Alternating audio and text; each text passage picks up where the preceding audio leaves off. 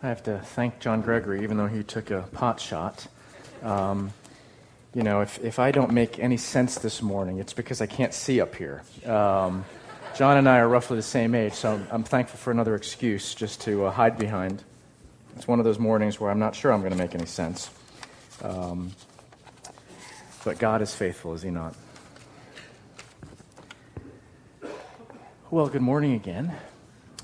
We are starting week 2 of our Vision campaign, and let me just set the context a little bit for us as we get going.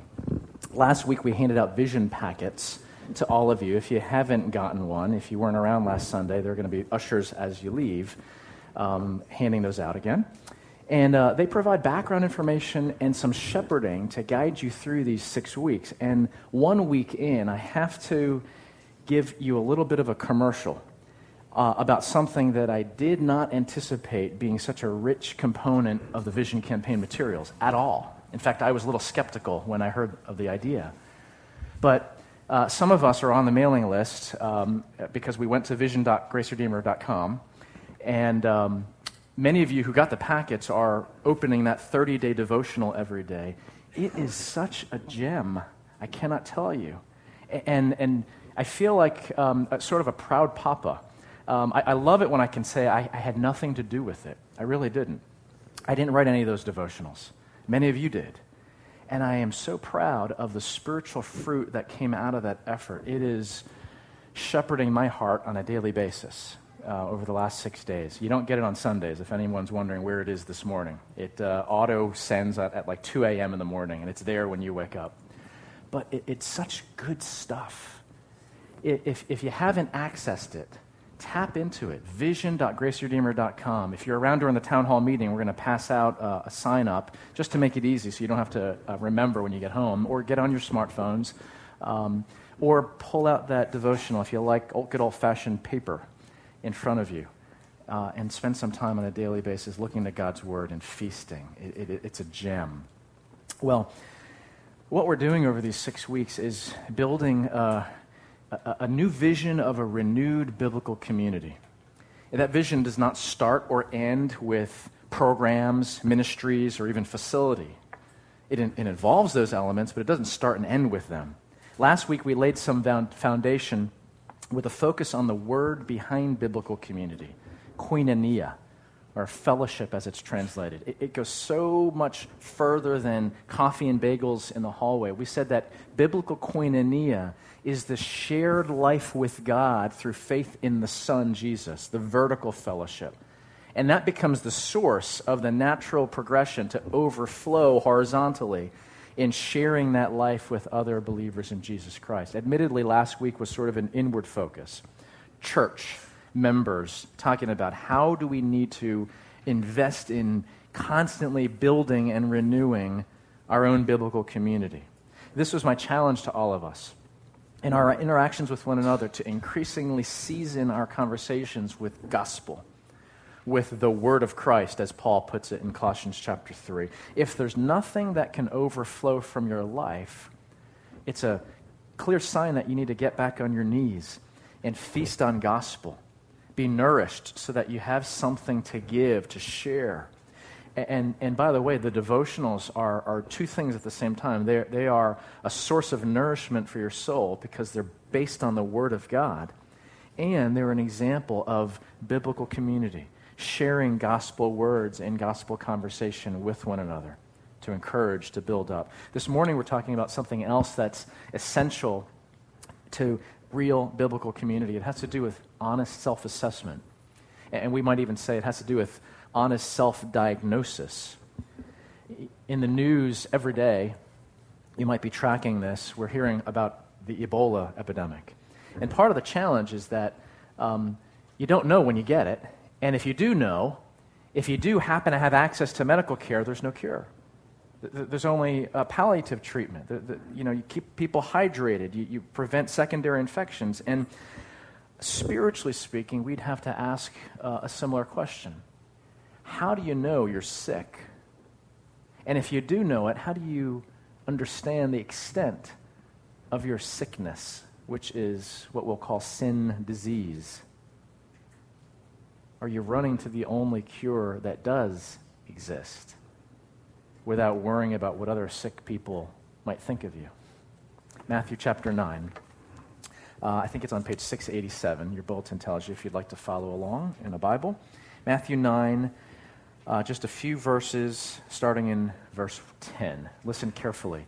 These are God's words.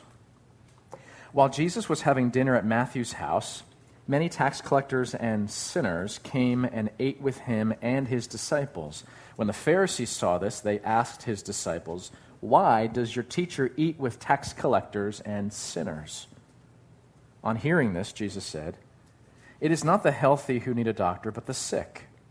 But go and learn what this means. I desire mercy, not sacrifice, for I have not come to call the righteous, but sinners." This is God's word. Let's pray. Lord, we need your Spirit to open our eyes, the eyes of our hearts. We need you to open our minds. We need you to give us understanding, but more importantly, Lord, to let that truth penetrate past our brains into our hearts, to the depths of our being, that we might be changed. Speak, O Lord, if your servants are listening. Amen. Who needs an Ebola vaccine to be developed? Thankfully, I don't. I hope none of you does. I really hope none of you does, because you're here this morning.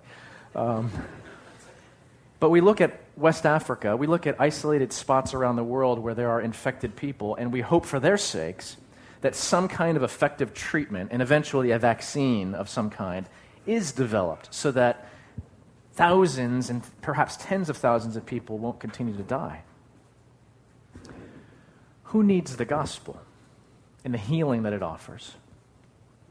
Unreached people groups throughout the world, in places where Jesus is not welcome, where false religions dominate. We'd also look more locally and say, who needs the gospel? People all around us who are chasing things that won't fulfill and instead are destroying and enslaving them. They need the gospel. Unreached people groups and my neighbor, they need the gospel. But what about you? What about me? Are we okay? Like we don't have Ebola, therefore not really relevant to me personally. Who needs the gospel? First thing we're going to point out is that sickness infects far more than you'd think. Sickness infects far more than you'd think. The Pharisees show up in the Gospels, and they're often foils to Jesus, and they often give him a great opportunity to give some teaching. They were middle-class lay people, not clergymen.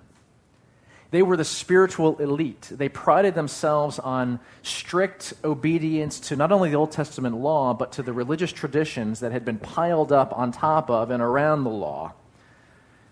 And they looked down on anyone else who didn't strictly obey the law like they did.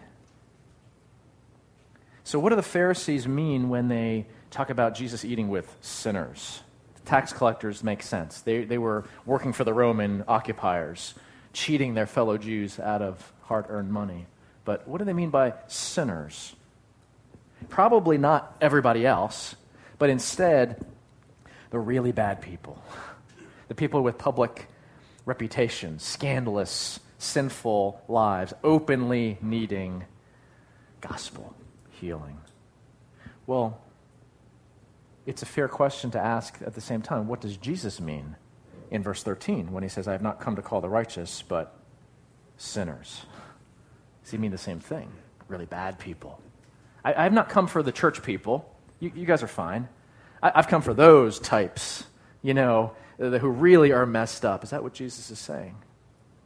Far from it. Jesus is calling sinners those who know themselves to fall short of God's standards, who know themselves to be spiritually sick and desperately in need of gospel healing. That is why he has come, not to call the righteous, as if there were any, but to call the sinners. Luke chapter 4 describes the beginning of Jesus' public ministry. First thing he does, Luke records, in his ministry, walks into a synagogue, takes up a scroll, reads from Isaiah 61.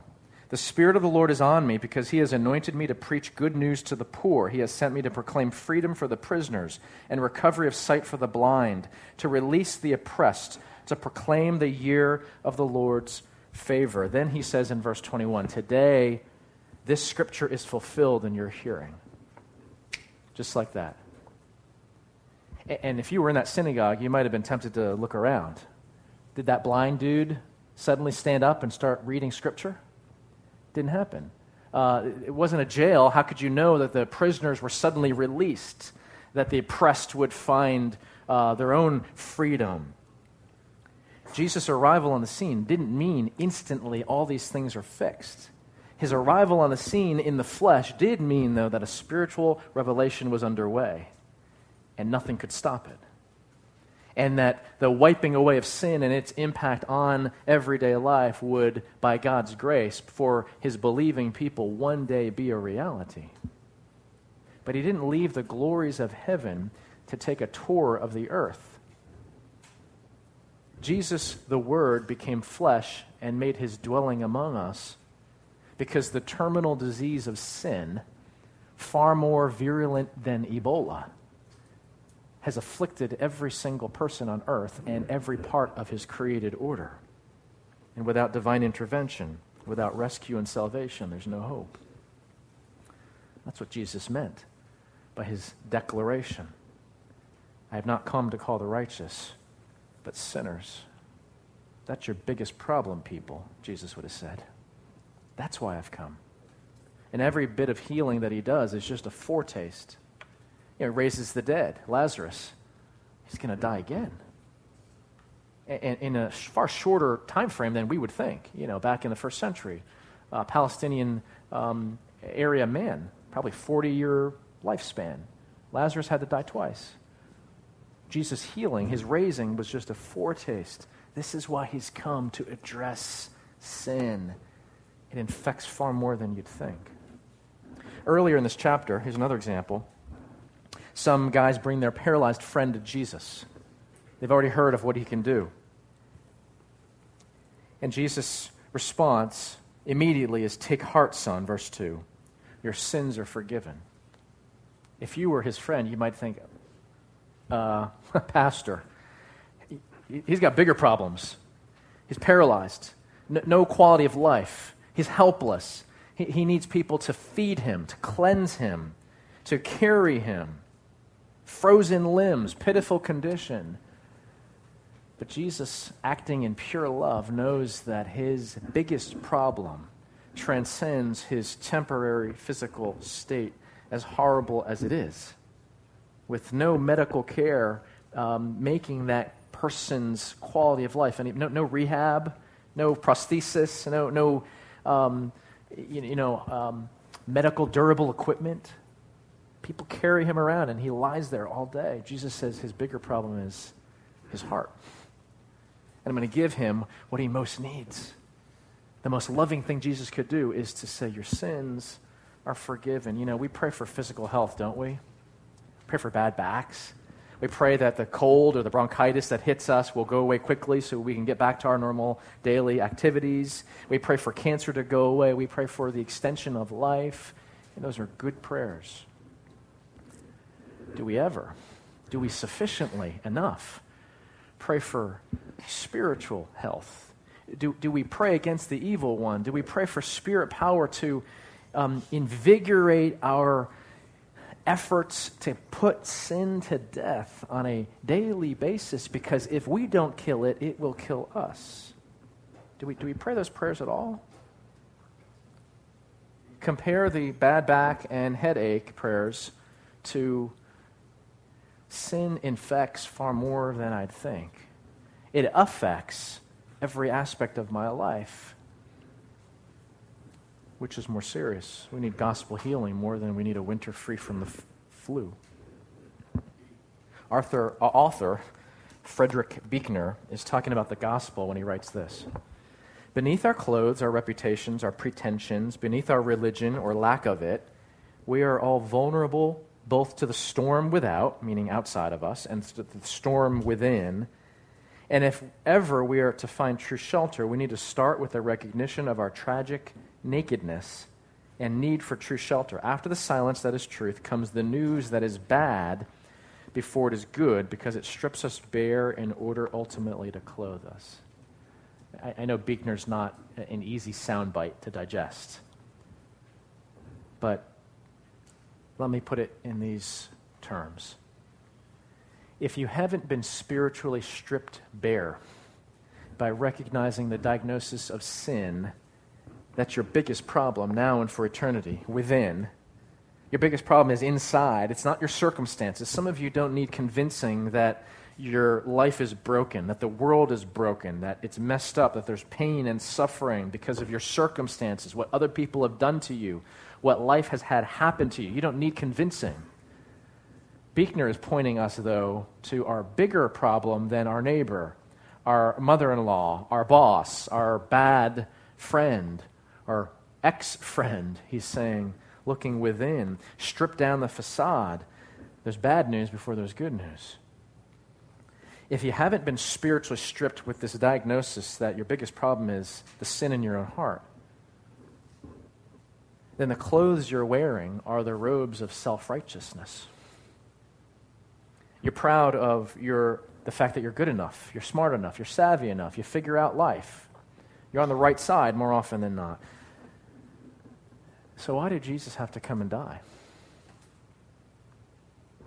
Why did he say that he came? Because you're a prisoner, because you're oppressed, because you're blind? A renewed biblical community, which is what we're after, what we are, what we want to become more and more consistently. A renewed biblical community regularly tears down that facade of a nice church with nice people happily skipping towards heaven with not a care in the world. Sin infects far more than you'd think. That's the bad news that Buechner's talking about. Secondly, denying or hiding your sickness will only make you sicker. It's obvious, isn't it? It's what we do, though, spiritually speaking. By the way, you cannot diagnose your own spiritual health accurately at all.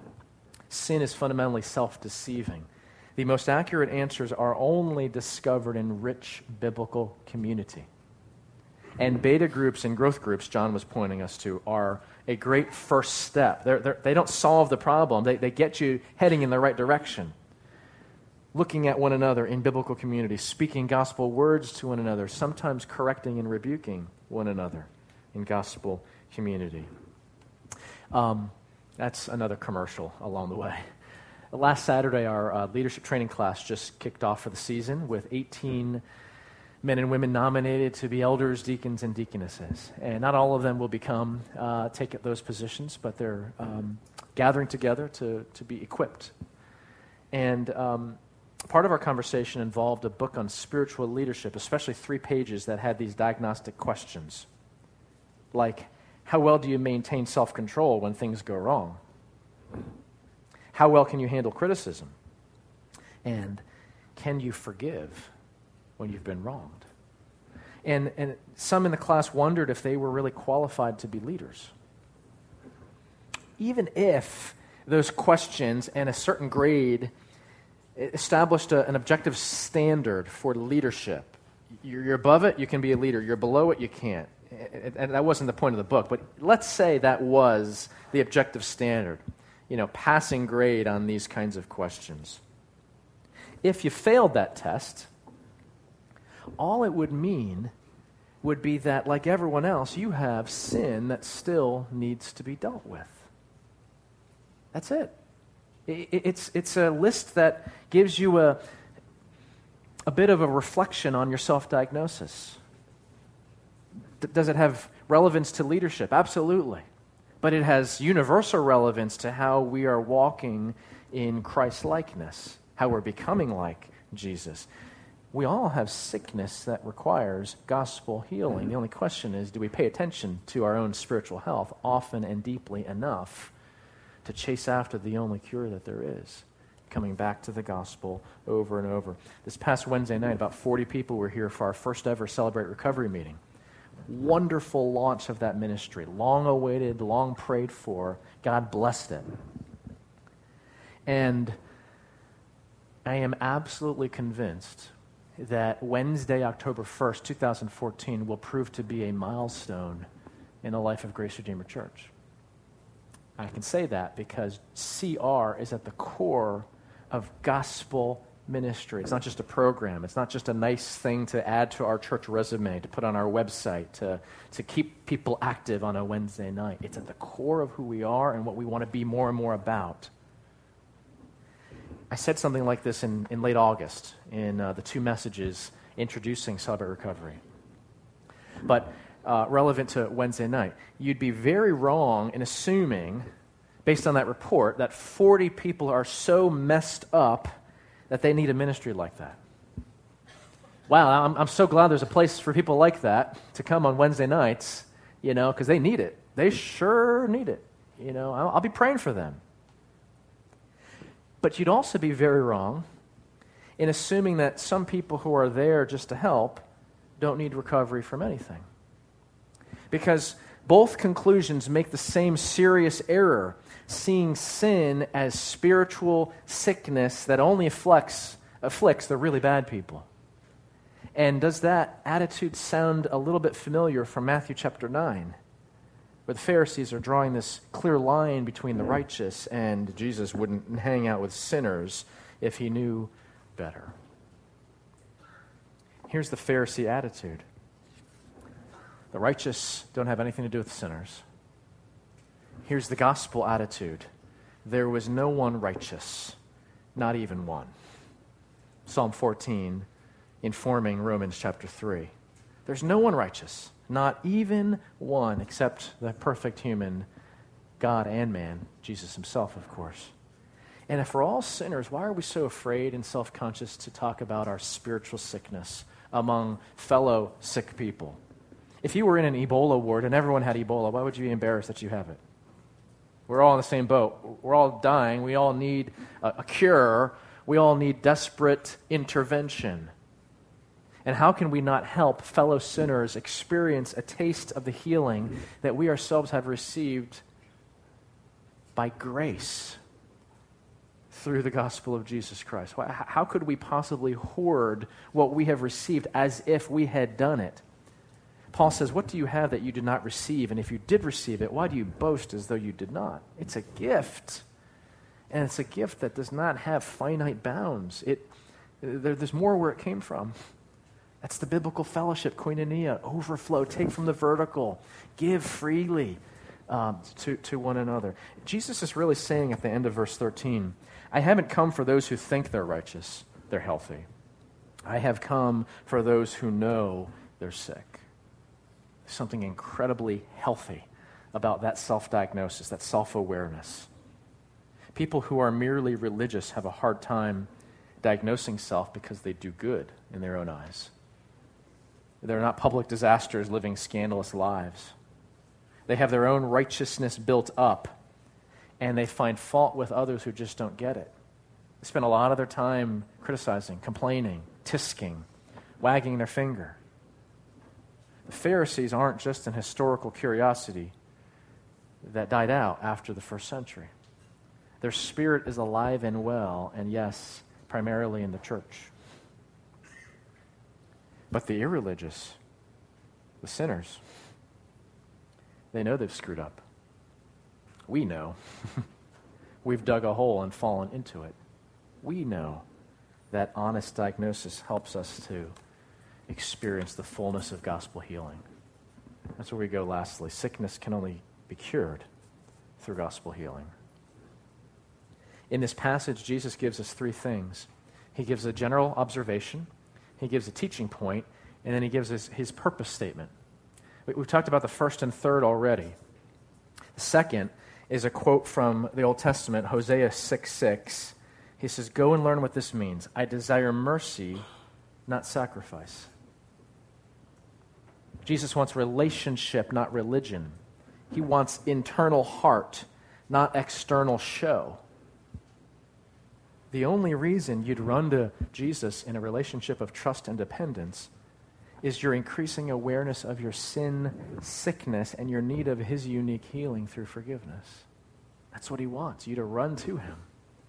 He doesn't hand out solutions.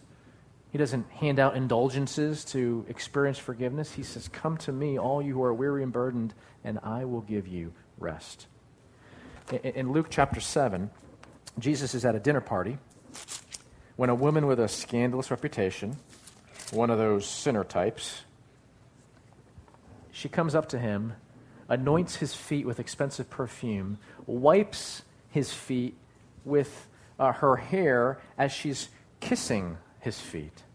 And the host, again a Pharisee, thinks to himself, if this guy were a prophet, he would never let this happen. He would know what this woman is all about. Her reputation precedes her. He's not from here. Jesus sees the human heart. And he says, Simon, I got a story for you. 2 men owed a moneylender money, one 50, the other 500. Neither man had the money to pay their debt. So the moneylender decided to cancel both debts. Jesus says to Simon, which of them will love him more? Teacher, the one who was forgiven the bigger debt. Right answer. And Jesus says this, Luke 7:47. Therefore I tell you, her many sins have been forgiven, for she loved much. But he who has been forgiven little loves little. The irony with the Pharisee, and there's a little Pharisee in all of us, can we admit that? The irony about the Pharisee is he or she distances themselves from God even in the midst of religiosity and obedience and goodness. And the irony with, can I extend this caricature for illustration purposes? The irony of 40 messed up people coming to CR on Wednesday mornings is that they have taken a giant step closer to God. And God is not standing there in the shadows waiting for the confession so that the guillotine can come down. God is in the light, saying, come into the light. Yes, it's painful to expose your shame and guilt. Yes, it's painful to say, to tell people about your brokenness, about your struggles, about yet again falling into the hole that you've dug for yourself. But come to me, all you who are weary and burdened, and I will give you rest. 40 people, not every single one of them to the same extent, took a giant step forward in relationship, in entrusting themselves to the heart of a Savior who does not condemn those who trust in him, but says, I have gone to the cross as your substitute to pay the penalty for that sin and every other sin that you have and will commit. I love you. I forgive you.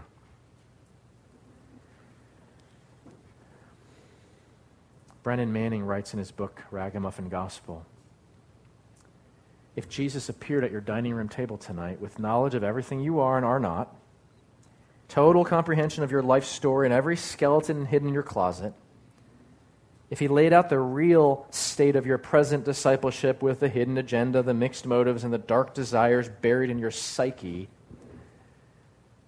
you would feel his acceptance and forgiveness. Isn't there a part of us that just doubts that? That says, if God knew everything about me, he wouldn't want anything to do with me. I can't tell you how many times over the years where I have spoken with someone, usually after the fact, who says, I haven't been in church for 6 weeks. Why? Brother, sister, why?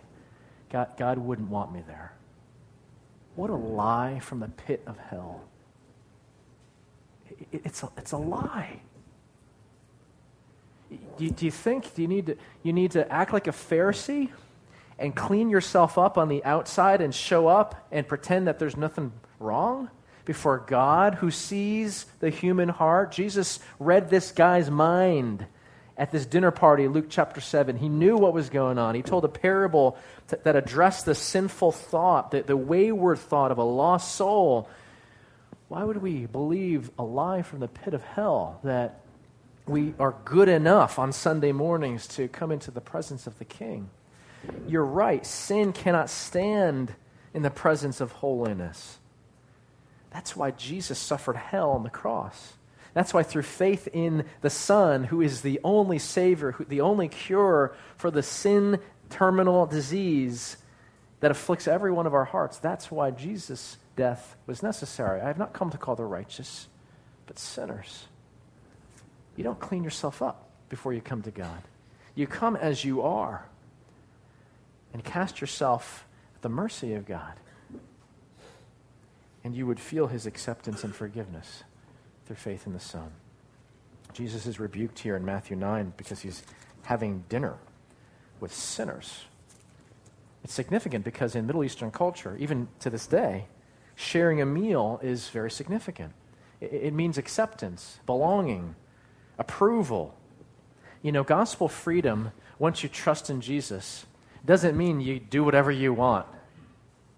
Gospel freedom means that when you confess sin, when you accurately admit, recognize, embrace the diagnosis of your heart as sin-filled and desperately in need of gospel healing, gospel freedom means that when you confess the King himself against whom your sin was rebellion, the King himself, instead of condemning you, offers acceptance and forgiveness. Only because he offered his own Son in your place on the cross of Calvary. Gospel healing. It's what we as a renewed biblical community need to be all about. Why? Not because it's some doctrine, and God's Bible just says it. Because the biggest problem that you and I are walking around every day is worse than Ebola. That will take your physical life. Sin will take your physical and spiritual life now and for eternity. If we're a church of Jesus Christ, we look in the mirror, we see that honestly. We don't condemn, but we just say, you're sick like I am. And if you're a Christian, speaking to a non-Christian, the position is, God has shown me a cure. May I point you to the same? There's nothing arrogant about that. There's nothing condescending. There's nothing of looking down on another. It's one beggar telling a fellow beggar how to find bread. It's one terminally ill patient telling another terminally ill patient, gospel healing will make you whole. Let's pray toward that end. Lord, we want to be this renewed kind of biblical community. Forgive us, Lord, when we play at church. Forgive us, Lord, when we don't look much different than another association of like-minded people enjoying perks of membership. Forgive us, Lord, when we call mingling fellowship when it lacks anything distinct from the atheist, humanist society. And give us spirit eyes to look in the mirror and realize how sick we are, but help us to look to Jesus quickly to realize how complete and thorough and free is gospel healing. We pray in Jesus' name.